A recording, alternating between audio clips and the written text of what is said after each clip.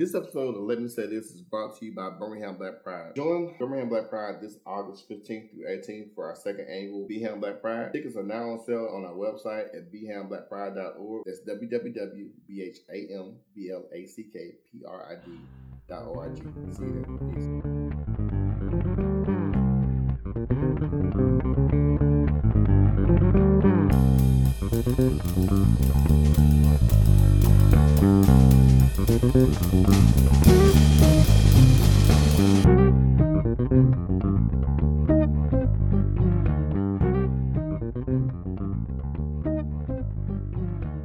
Alright, so you're ready to go. Alright, so welcome back to Let Me Say This with Tony Chris Walker. So we have done, I think I just coined an unintentional series. And I really want to have different guests each week, but I really love talking to Dave. I enjoy talking to you, so that's good. You know, I mean, it's like a whole love fest up here. But I mean, and then the subject matter that I want to talk about, I can't think about anybody else who I would feel as comfortable talking about it with. So I'm glad you're back. Thanks. All right, so today we talked about a lot of different things. We talked about pretty much what whiteness looks like in America. We talked about we've been talking about how whiteness intersects with other things. First time we were talking about religions with the evangelicals. Last week we just talked about a little bit of everything. But this week I really want to talk about how whiteness intersects with masculinity and how that also kind of like feeds into racism and just not being culturally appropriate a lot of times. Right. So the both of us have been. You listened to it. I'm listening to it first time. So Seen on Radio season 3 about men and masculinity. Yeah. So we know that racism is a construct. Would you say that masculinity is also a construct? You know, yeah. I mean, I guess it is. The thing is, I hesitate more around that because I do think I think there are such things as biological differences. You know, there's a reason that more boys are diagnosed with ADD and more women are diagnosed with I can't think of what it is, but frequently diagnosed. I mean, we pathologize being a hyperactive boy, and we pathologize being an emotional woman, instead of looking at these as being just natural differences. So I hesitate to say that it's entirely social construct, but I do think that it is a social construct. Well, so I think we both can agree that we think that there's some social construction around masculinity. Yes, yeah. Like, what does it mean to be like a quote unquote real man? Right, exactly. So for me, that's the social construct of it. And that there are these things that are considered good or virtuous, like, you know, being stoic, you know, not suppressing your emotion, not being a sissy, right? You know, that kind of stuff, which is a lot of times, you know, we encourage men not to be emotionally intelligent and not to have friendships. I mean, we got a crisis of men who don't have deep friendships, and that's one reason that, you know, men die. One of the things I loved in this series, men die earlier. Yeah. So what's the trade-off we're making? You know, what's the transaction we're making? And there are a lot of different reasons why there are some biological reasons given the social construction of masculinity that we've done. But then there are also some other things that we do as men to put ourselves at risk. Like when you think about going to war. And most of the time, up until recent times, there were no women in combat for real. And so now, you know, women were being able, I don't know if this administration has walked that back. But at the end of the Obama administration, they had said that women could be in combat positions. Right. It made a big difference with the West Point graduates and everybody else. So, you know, if you're going to go to war, then that kind of like cuts your life in half a little bit. Yeah, absolutely. But then also, you know, when you think about the stressors in life and how if I'm not able to emote and show my emotions, I got a lot of stuff that's built up inside. Right. And stress is stress is inflammation. Yeah. And that's the worst thing you can do for your body.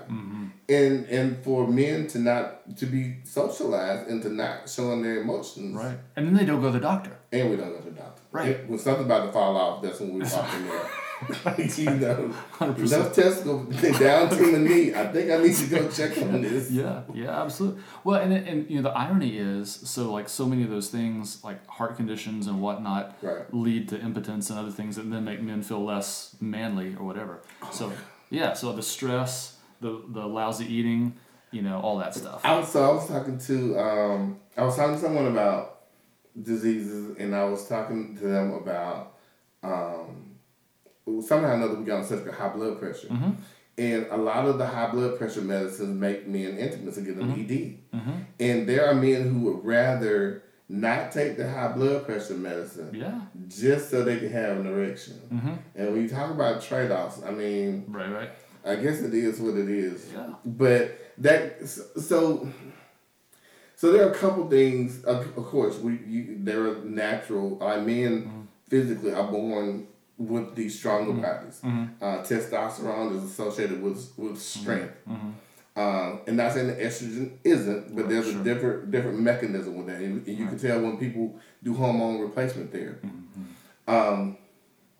But then there is like these other components of being masculine. Mm-hmm. Like growing up, like now, I guess because I'm older and there's a lot of things that you don't have to do to perform masculinity when you're older. Right. Most people consider me to be a rather masculine, cisgender gay man. Mm-hmm. Whereas when I was a kid, the other cisgender straight boys would call me sissy punk and fag because I wasn't performing masculinity the same way that they were. Yeah. And it goes to a lot of our biases. But when you think about what message or what do we need to start teaching our boys on how to be men? Right. Well, yeah, and I think you pointed to something interesting there because, as you get older, I mean, there's this demasculinization of older men, but it's like it's okay, you know, because you're old, right? And so it definitely is it's definitely something associated with being young, being more hot-headed, etc. More risk taking. Right. When as you mature, you realize that shit just isn't that. Dumb as hell. That's right. You know? What the hell? Yeah. There's a reason your insurance rates go down after 25. After 25. yes. Yeah. But even at that though, you know, especially in this new age that we're living in which we have people all along the gender spectrum. Mm-hmm. And it's interesting today. So today I went to a meeting in Montgomery that had Dr. Redfield, the director of the CDC, talking about their new HIV end epidemic plans, and you know I got a little hope, but not a whole lot, because it's the government. But he spoke at AIDS Watch, which is like our national advocacy day that we do in DC. 2 days where we actually go in and get in the senators' faces. Like I know all the underground tunnels and stuff that go from the buildings. Kind of like one of those things that not everybody gets to do. Yeah. But he spoke this year at AIDS Watch and got booed. I want to say people threw fruit and vegetables at him. Really? But he had made the comment of people living with HIV, who are infected with HIV or living with HIV infection. And people were like, no, don't call us that. And so this goes into a little bit of the problem that I have with these ultra progressives. I'm thinking like, bitch, we gotta call you something. And you know, and I want to tell him so bad, hey, I'm not offended. Yeah, right. that you said someone living with HIV or someone who's infected with HIV, because guess what? We are. Right. Okay. But there's a limit. For me, there's like, how much more politically correct can we get? You know, and I forgot what the term that they wanted to be called, or they wanted him to call us, but I wasn't really offended by that. So when you think about that and the pronoun things and female to male, transgender people, and the people who, and I don't want to call them stuck in the middle because they're comfortable in that space with our gender non-conforming people. You know, like, should we just not use the term man? Or, I mean, because I don't know. Like, I don't know how you fix that. Yeah. Well, so I have sort of a postmodern understanding of language. Like so there's always some element of power in how we, who gets to define what or who, and how we use. The victor tells the story. Right. How you deploy the language, right? And so I think it's always important to listen. I mean, the big issue for me with language is eventually you just want to you want to convey something, right? And it is. I don't think you can necessarily separate the content from the medium, because sometimes the medium is the content. But I mean, I hear what you're saying, because I definitely think. Let me give you a good example. Yeah. So let's just say you have a trans man who's recently started having the HRT and probably got his breast removed. And because he wants to feel like what we stereotypically consider to be male. So then you have the progressive activists that just like masculinity is so toxic. Right. So do we deny him his moment in the masculine sun? His desire to be masculine. Right. Like, is that wrong? Yeah. And then, let me just say this, y'all. There are no answers to this. A lot of this is like rhetorical and us trying to work through it ourselves. But how do you navigate that? Yeah. Well, as a cisgender dude, I step carefully around this, but cisgender straight dudes. Cisgender straight dudes, yeah. But yeah, I mean, because some people want to be. I mean, some people identify as masculine. Right. Right. I want to be masculine, and there's certain things like I'm a straight guy. I'm pretty conventional in my in my loves and lusts and interests and who I want to be. I don't necessarily. I mean, I'm not ripped. I don't have a 6-pack. Abs or anything like that, but you ain't got this second trimester look like.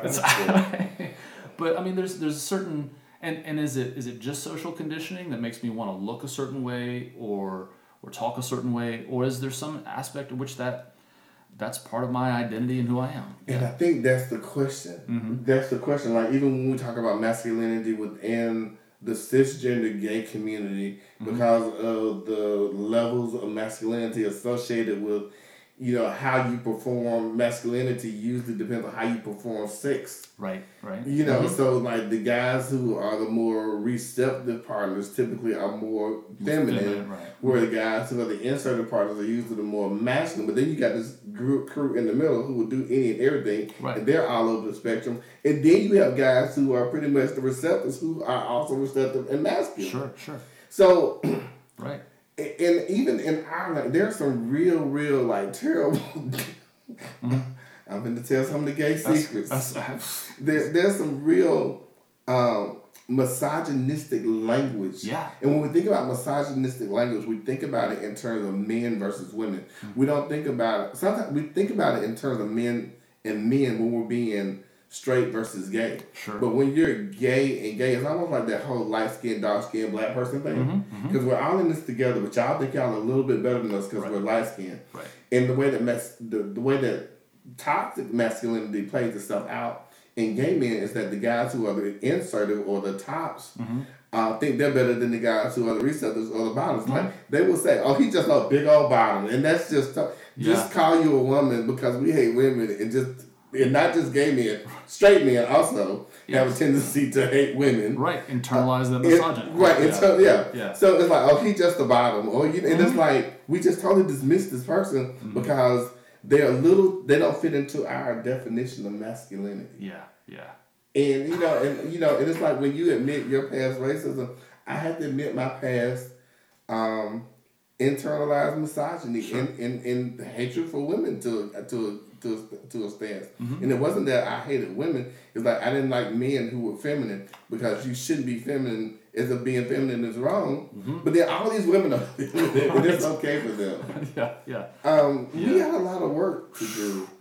Can I also say, I think, and this is where I've been saying this recently to folks, this is spiritual work. Like, I mean, when you talk about getting down into your preconceived biases, your internal, your implicit bias, all that stuff.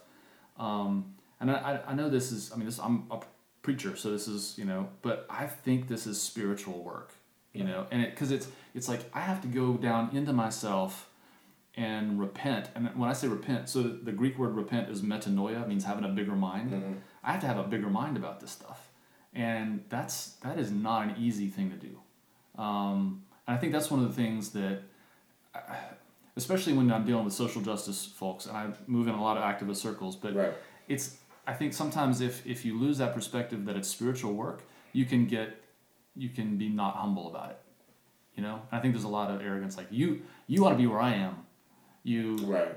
unwoke individual, you know. But and I think it's hard.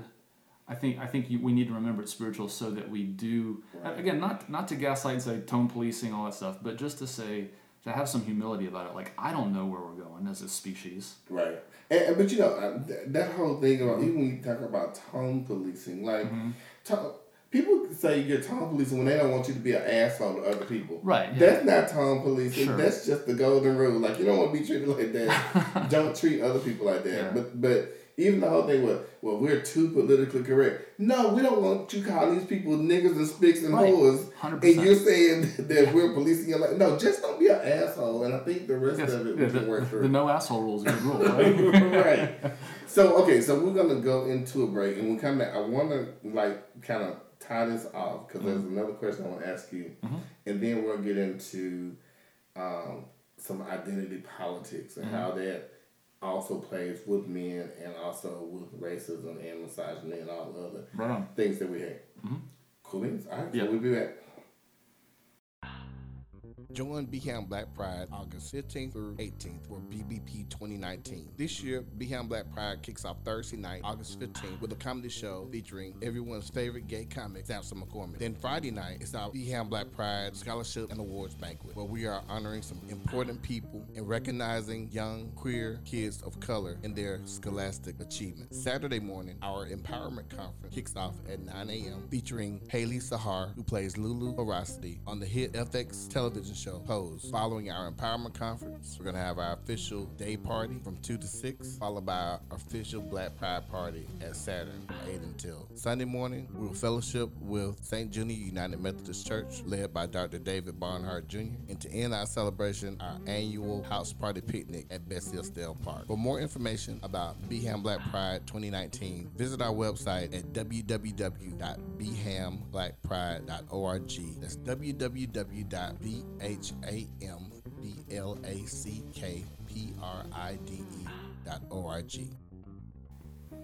All right, so we are back.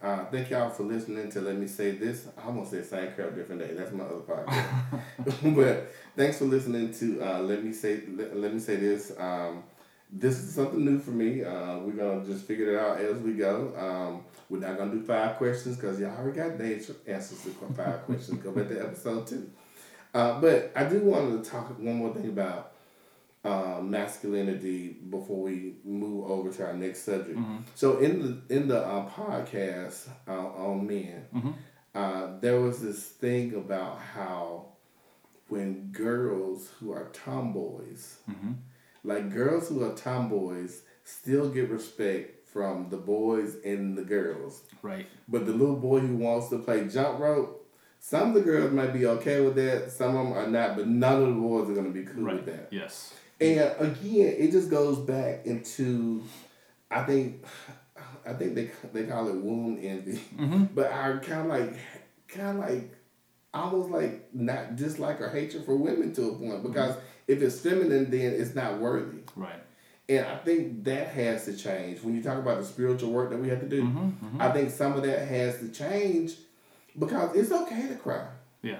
Yeah. Crying is cathartic. Yeah. It's perfectly okay to cry.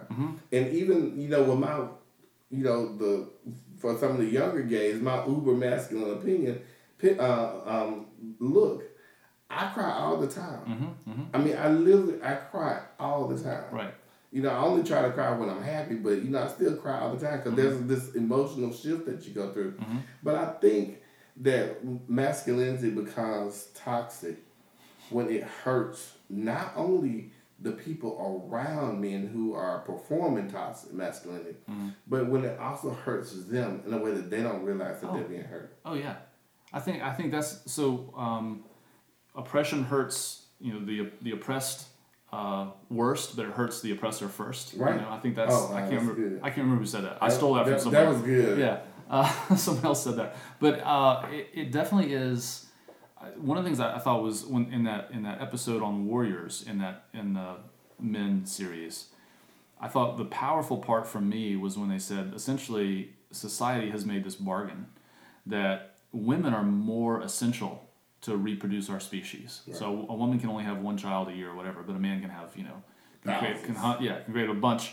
But so men are more expendable.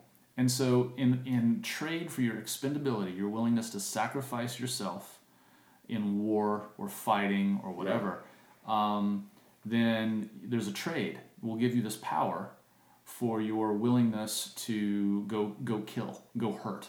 And so we train boys from a very young age. Don't be a sissy. Don't have empathy. Don't cry. Be tough. Be a man. Be a man. And I can't even say that that's entirely bad because we do need to learn how to control our emotions. Right. But there's a healthy way to do that, and then there's this toxic way, which the only acceptable emotions for a boy to show are anger and contempt and aggression. You can't show vulnerability. Tenderness. Sadness. Right. None of that's. There's a great book called Raising Cain by Michael Thompson and Dan Kindlin, which is about the emotional life of boys and how we train boys from a very young age to be emotionally unintelligent, essentially. And he calls it the culture of cruelty.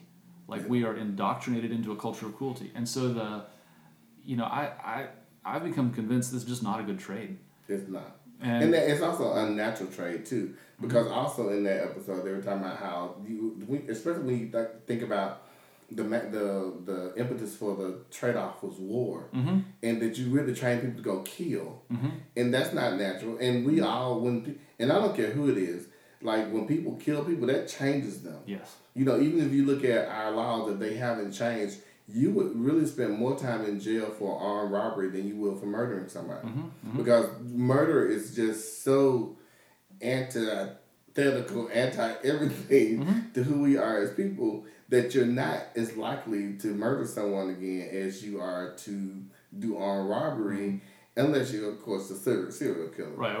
Yeah, it's just you got some serious problems. Well, one of the things they said in that podcast was that if you look through history, and if men are naturally inclined to go fight, then why do we have to keep bribing them with drugs and sex and the conscription? Right. Because they don't want to fight. Right. They'd rather go do something else. Yeah. Anyway. Yeah. That's how it goes. So the transition. Yesterday, was it yesterday? Yesterday, the day before yesterday, I was on Facebook. And one of my friends, he's white and he's gay, and he's cisgender, had made a comment about who would be the winning ticket for the Democratic Party in 2020. And for me, and I know, and let me just say this, he is a friend of mine, a guy that I like a whole lot. I know that he was not trying to be racist or racially biased. But the statement was just so, I know black people better than they know themselves, and I can tell you who they're going to vote for. And he made this, I'm trying to find it now, he made this statement that he would be ecstatic for a Sanders-Warren ticket, but he thinks that Buttigieg and Harris are both young and less ideological and progressive. But let me say this. Let's go with my title. Buttigieg and Harris would be a ticket for me that I think is destined to fail. And it would be destined to fail because the same people that don't like black women don't like white gays. And they're going to come out in droves like they did in 2016. I think it's giving liberals too much credit. It's giving us way too much credit. And the black people who you are expecting to get with Harris, because his thing, his reason was that Buttigieg, he said, but then ideologically more progressive candidates, Sanders and Warren, may not find the less progressive Harris and Buttigieg compatible with their platforms or vice versa. Harris and Buttigieg could, of course, run together and would be a very attractive and young face. And basically, he said that, Buttigieg could get the liberals and the white gays out, and Kamala Harris could get the blacks out. All you gotta do is like a couple of little keystrokes, and look at where black people are headed for 2020. It's not Kamala Harris. Right. Yeah. Overwhelmingly, black people, and especially voting black people, are on the Biden train. If they're not on the Biden train, now they're on the Warren caboose, and she just out Sanders the Sanders sandwich. She's for Kamala Harris, a woman of color, because she's not really black either. Okay. And I think people forget about that. She's not African American. Okay, all right. Let me say, she's black, but she's not African American. Yeah, you can say it.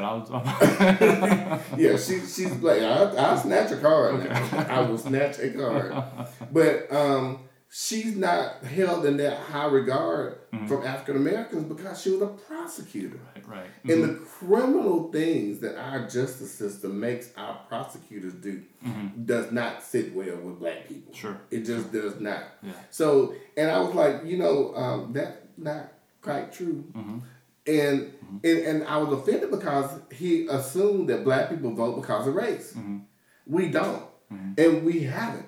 And we probably can't ever.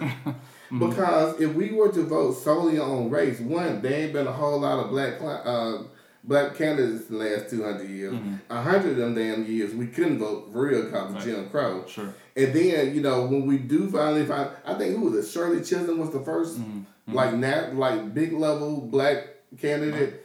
We had Shirley Chisholm, we had Andrew, Rainbow Coalition. Jackson. Jesse Jackson. Jesse Jackson. Yeah, Okay, I knew it was Jackson. Yeah. Him. Reverend Al. And, and we were like, I ain't gonna waste my vote on Reverend Al. Right. Yeah. Right.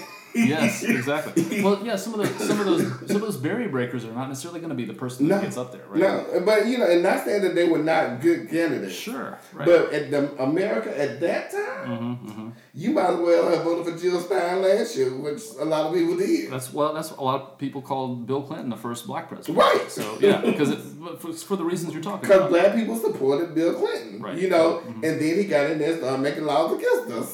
So right. But because he could play that saxophone, he was still black. No. Oh man. But seriously, and I was like, and the part that offended me was the fact that he accused black people of doing something white people do all the time. White people will vote for white people just because they're white. Yes. They do it all the time. They had the ability to do it. They had the occasions to do it because most of the people that we have are white. Yeah. Most white people see a black candidate and a white candidate, and they will vote for the white candidate, even if they're totally shitty, like Roy Moore. The number of people who voted for Roy Moore makes my stomach turn. Right, but I think you earlier you were saying, like, if you look at you look at Doug Jones, you look at it was black women who pushed Doug Jones through the gate. But a lot of white people, they're the ones that had the split vote. So black folks didn't care about Doug Jones' race. And I had to explain it to him that we haven't been able to do that in the past. Right, you had that luxury. We haven't had that luxury. And if you really want your vote to count, sometimes that black candidate is not going to be very viable. And again, the part that was offensive to me that he just accused, they're gonna vote for her because she's black. No, we're not. Right. We absolutely are not. Yeah. Right. A Biden Harris ticket. Now that would be a winning ticket. But a Buttigieg. Yeah. Well, there's identity politics for you right there. Someone who's, someone who's gay, because gay white people. Love thinking that just because we all gay, we got the same issues. I got one of my organizations that I call from another organization about doing some work, and I'm pretty sure it's going to be around the gay candidate. He's bad on black issues. Yeah. That whole incarceration thing. Because him and his whiteness, there's nothing wrong with whiteness when you really check it. But him and his whiteness is like, well, I think when people break the laws, they should... Right. Well, nobody's checking for y'all breaking laws, so you get away with a lot more shit than the rest of us. Exactly. Well, and the thing is, if you're looking at criminal justice and you're only looking at it in an individual situation, you're not considering the fact that the way we do mass incarceration means we are always shifting power to white districts. I mean, the whole idea is you take a prison and you put it in a county that's majority white, and most of its residents are black, and those people are not voting in their district, but they're counting in the census for the funds and the goods that county is getting. Yeah. So it is theft from black neighborhoods to white neighborhoods. I hadn't thought about it like that. It's 100% theft, and it's part of the mass disenfranchisement of the black populations and the misrepresentation. Right, 100%. Yeah.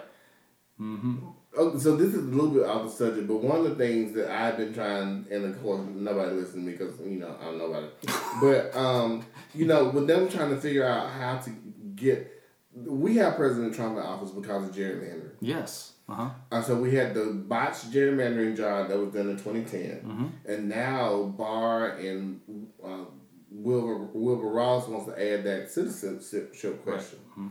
So, and I didn't think about it in terms of incarceration, but what these Republicans, especially in these slave states that we live in, think about the number of undocumented people here who live in these rural white areas. And when you think about where the highest concentration of Latinx people are, they're not in Birmingham proper; they're in Pelham. Right.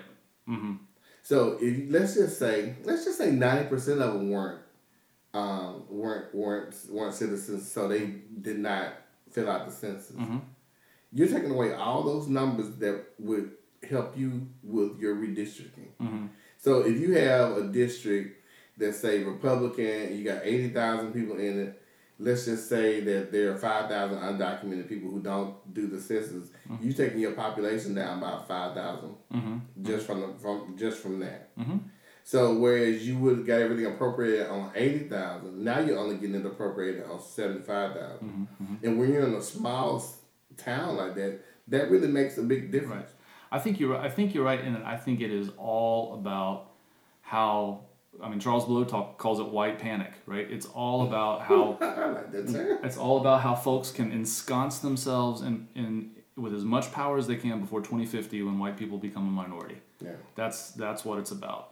And that's why it's that's all the immigration, all the rhetoric around immigration, all the and not just illegal immigration, because when people say, oh, if they came here illegally, no, we're trying to reduce legal immigration too. Brown and black people. It's all about brown and black people. Yeah. Yeah. Yeah, so the whole thing with identity politics is good. And I really think that identity politics are not good for us in any way. Yeah, well, it's such a big term, I have a hard time with it, but I feel like I think white people have a lot more identity politics than people who are not a majority. Yeah. I mean, like the straight pride thing. There's already straight pride. Did they do that? No, I don't know if they did it or not. I'm just hoping that was a bad dream. Oh yeah, it's like the whole idea is my identity as a white straight cisgender dude is everywhere I go. It's I get a pass. I was talking to a group of preachers so we were in a room. We were actually politicking in advance of our conference. And one of the things I said, and it was an unpopular thing to say, but it's a truth that needed to be spoken, is that, out of the 100 largest churches in the United States, only one is led by a woman. And out of the only a handful are led by African Americans. So if you are a pastor of a big church and you got clout, most of the reason you're there is not because of your merit. If you had been born female or been born black, you wouldn't be in this room. You wouldn't be at that church. And of course, what's the Southern Baptist Church talking about right now, or they spent the last week talking about? Women pastors. There's one woman pastor of the 100 largest churches in this United States. There's one that's led by a female, and they're all concerned about women pastors. But it goes back to power there. 100%. It's all about power. Oh, we're all garbage. Okay, so we're going to go to our second break, and we're going to finish talking about decolonization of things. Yes. And what that looks like and what does it mean. And we know, what's that white panic and white fragility is going to be, hurt by all this. Because, because they got to have everything. All right, we'll be back after the break. Join BHAM Black Pride August 15th through 18th for BBP 2019. This year, BHAM Black Pride kicks off Thursday night, August 15th, with a comedy show featuring everyone's favorite gay comic, Samson McCormick. Then Friday night, it's our BHAM Black Pride Scholarship and Awards Banquet, where we are honoring some important people and recognizing young, queer kids of color in their scholastic achievements. Saturday morning, our Empowerment Conference kicks off at 9 a.m., featuring Haley Sahar, who plays Lulu Veracity on the hit FX television show Pose. Following our Empowerment Conference, we're going to have our official day party from 2 to 6, followed by our official Black Pride party at Saturn from 8 until Sunday morning. We will fellowship with St. Junior United Methodist Church, led by Dr. David Barnhart Jr., and to end our celebration, our annual house party picnic at Bessie Estelle Park. For more information about BHAM Black Pride 2019, visit our website at www.bhamblackpride.org. That's www.bhamblackpride.org. So we are back. Thank y'all again for listening to Let Me Say This in our 4th episode. I really enjoyed talking to Dave. We talk all the time. Indeed. And I enjoy it all the time. And I think a lot more of our conversations probably need to be recorded. Maybe or maybe not. Maybe not. Sometimes. A few of them should be recorded. That's right. I'm really grateful for the intentional ones that we are recording. Yes. So before we went to this last break, we were talking about identity politics and what that looks like. And, for this section, I want to go into decolonization of things. So a lot of schools, especially progressive liberal schools, are trying to decolonize their libraries and their bookshelves because you literally have, I think about the way that slavery was taught to me in school. It was always as if, we had this beautiful country and it was being built. And it was almost like the Ben Carson myth of the immigrant workers who were coming in for a better life. Yes. And they just beat them every now and then when they did something horrendous, like look at a white woman the wrong way. Right. That's when you don't get your ass whooped, when you look at a white woman. But otherwise, it was a great everything was just a great opportunity for you to leave that shithole country in Africa and come to the United States. Bull fucking shit. Right. Like the biggest bullshit story going ever. Exactly. But that's what it looked like in the books that I was taught. And it goes, it's the whole thing about being colonized. Yeah. So you were talking about climate change and its role in this. Okay, well, so this is kind of a big picture idea, but I'm floating this because I could be wrong about this, but one of the things I think that the reason we are in the world that we live in right now is climate change. If we as a human species are going to survive climate change, we have to have this sort of spiritual awakening that is beyond religion.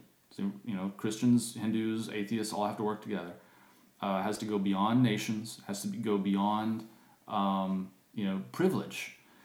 And if we're going to survive, economic inequality is going to have to disappear. Because it causes people not to trust each other. Well, right. Well, and because that's part of the reason we have climate change is economic inequality.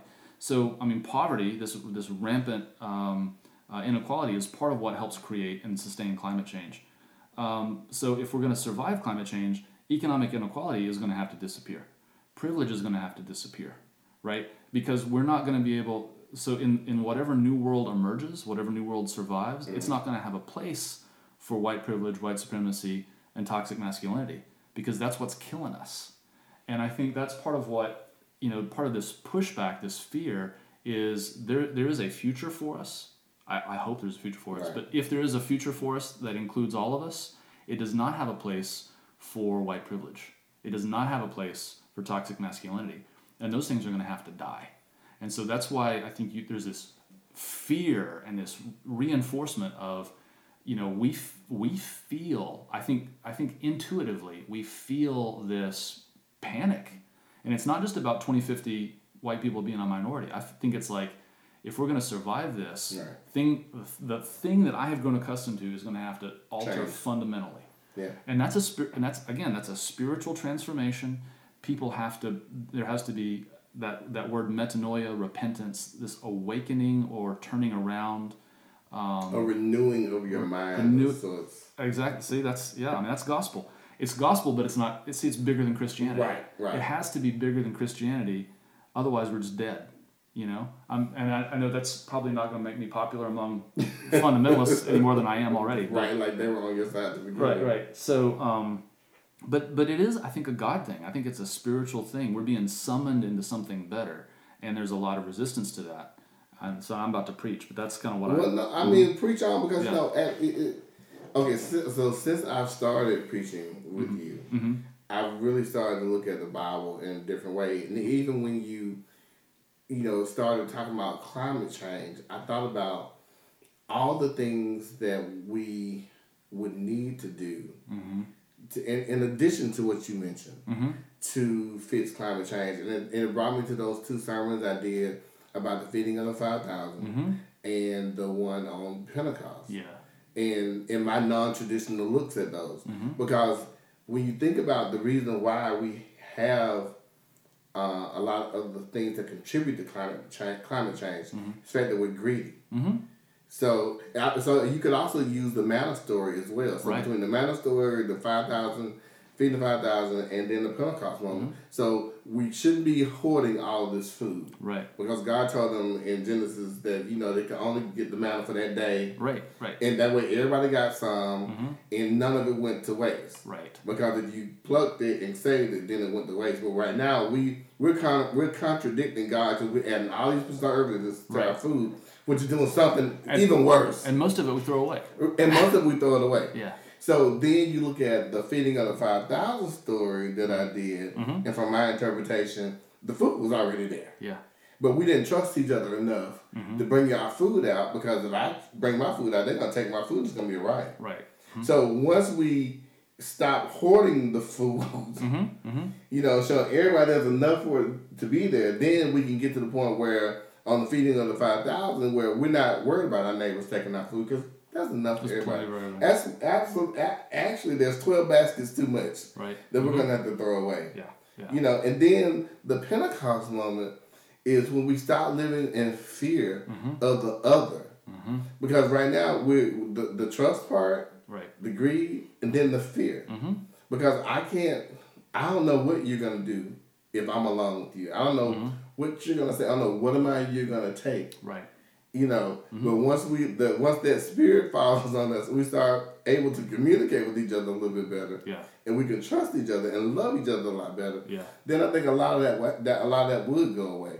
But you're a little more hopeful than me. Well, so I think, I will acknowledge the reality of human sin, which is that we don't, and so like colonization, part of that, the whole colonizing thing is this whole idea that I can go into a space and I can see this land and it's not being used the way I want to use it, and so I just take it. Right. And I want to tell you, it's funny because my wife and I we play Minecraft, and it's what's funny is I've never played Minecraft. Oh, okay, it's hilarious. But we'll play it together, and we'll go in, and there'll be a village, and we'll say, oh, we should definitely colonize this village, and we go in and we make improvements, right?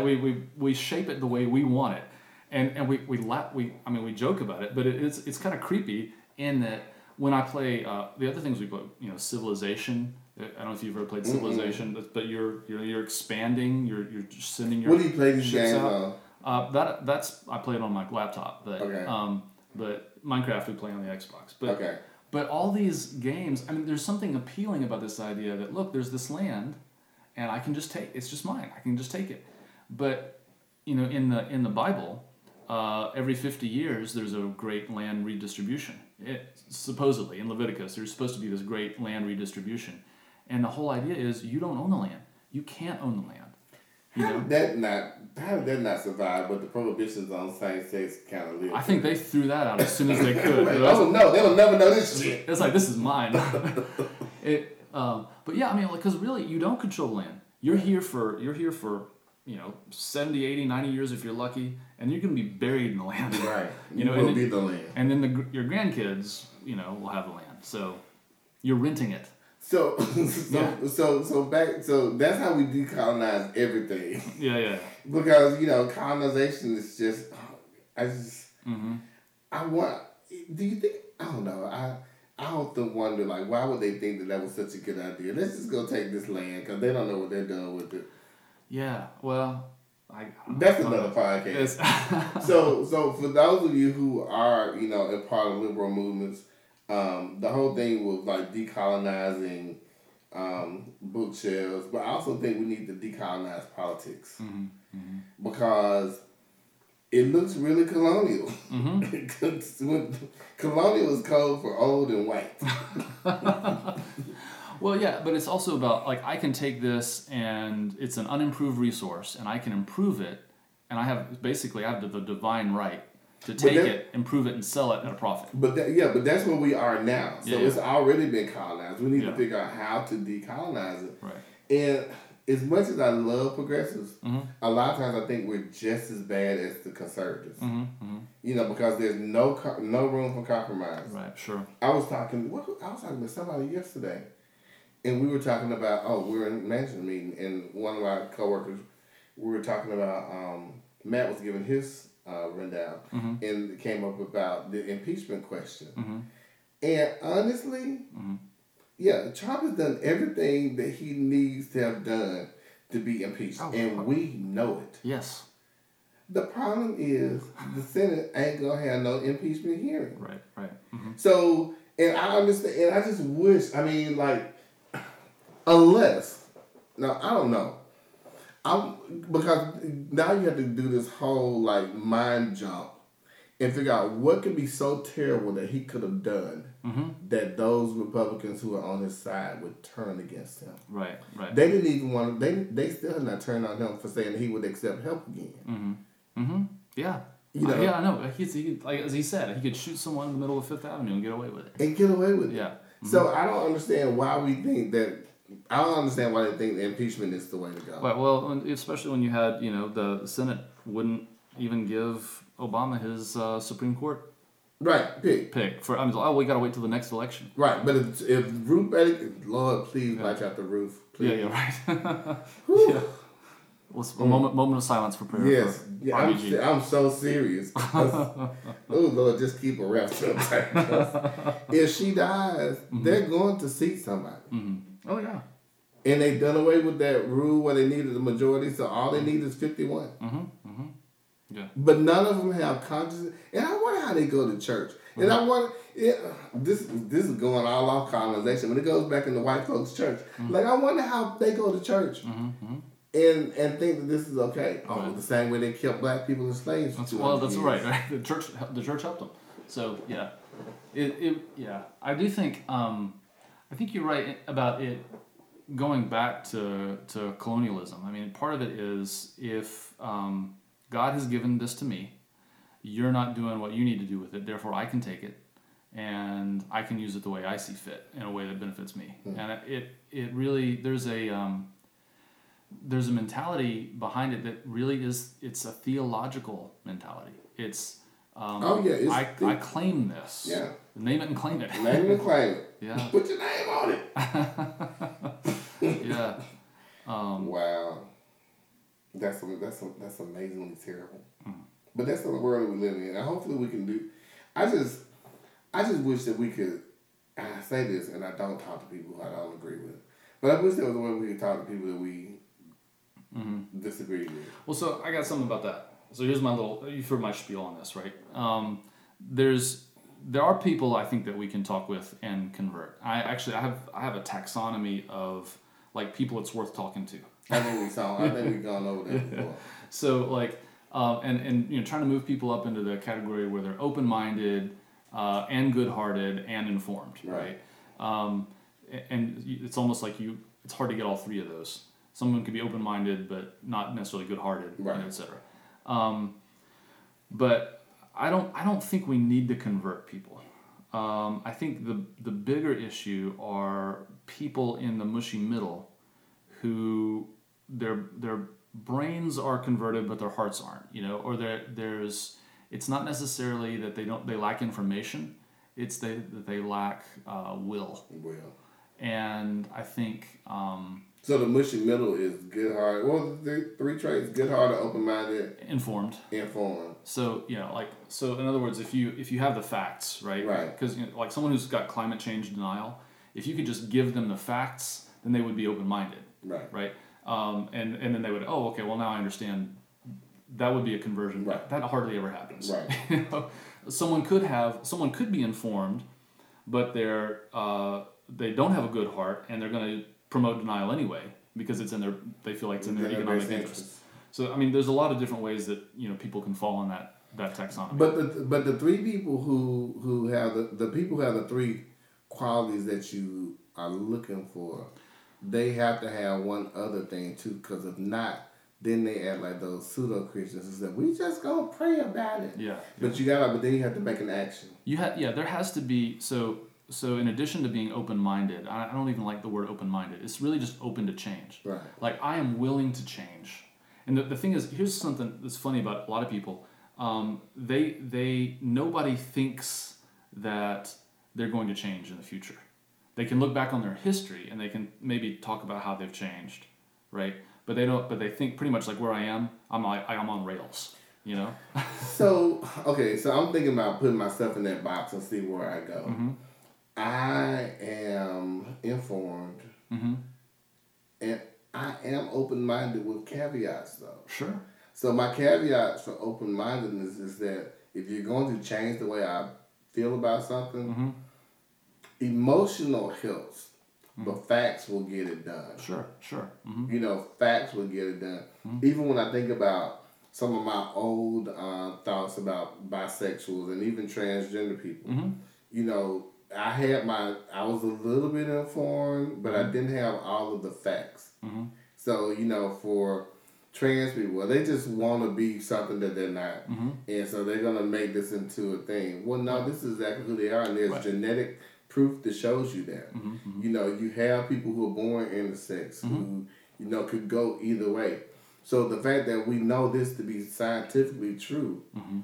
Then for me it's easy to make that leap. Right. The problem comes with people who they know things that are true, mm-hmm. and they still don't make that leap. Right. And it's not always just with climate change. The problem that the church is going through right now, mm-hmm. there are preachers who know full well that everything that the church has said about homosexuality is misinterpreted as it wants to be. Mm-hmm.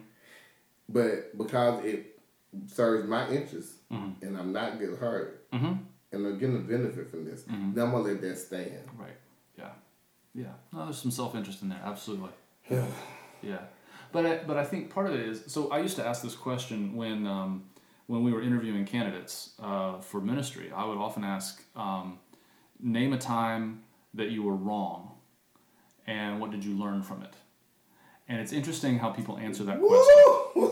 Kanisa interviewing, when you ask that question, they immediately sit back. Yeah, yes. Because that's the stuff I don't want you to know. Yeah, well, but I mean, I'm just thinking have I ever changed my opinion about something, And the thing is, if someone can't answer that question, I don't think they need to be in ministry. Absolutely not. Absolutely not. I don't think they need to be in leadership. Absolutely not. Yeah. There are so many things that person doesn't need to do. Right. They don't need to teach people. They sure as hell don't need to be president. They damn so, yeah. I've never been wrong in my life. Never been wrong in my life. And all my answers are good because I have a big brain. Yeah. Oh my God, that's what we are as a country. Yeah. We suck. But anyway, Dave, thank you again for just this wonderful time. Yes. I'm gonna call you back for something else. Sure. I still want to do my panel on racism. Yeah. I got kind of busy here, but we probably do that sometime before Birmingham Black Pride. I'm up for it. I might do that too, because that might form me a whole week of stuff to do. Hey, so let me know. Let me know, man. I'll be there. Absolutely. All right. Well, you got any parting words before we go? I think everyone needs to meditate on when have you been wrong and what did you learn from it. Yes. Yeah, that's our question for you for today. When have you been wrong and what did you learn? It could be anything. Yeah, so, anything. Yeah. Well, man, thanks a lot. Thank you, Chief. All right, and we'll be back. All right. Peace. Yeah, that's...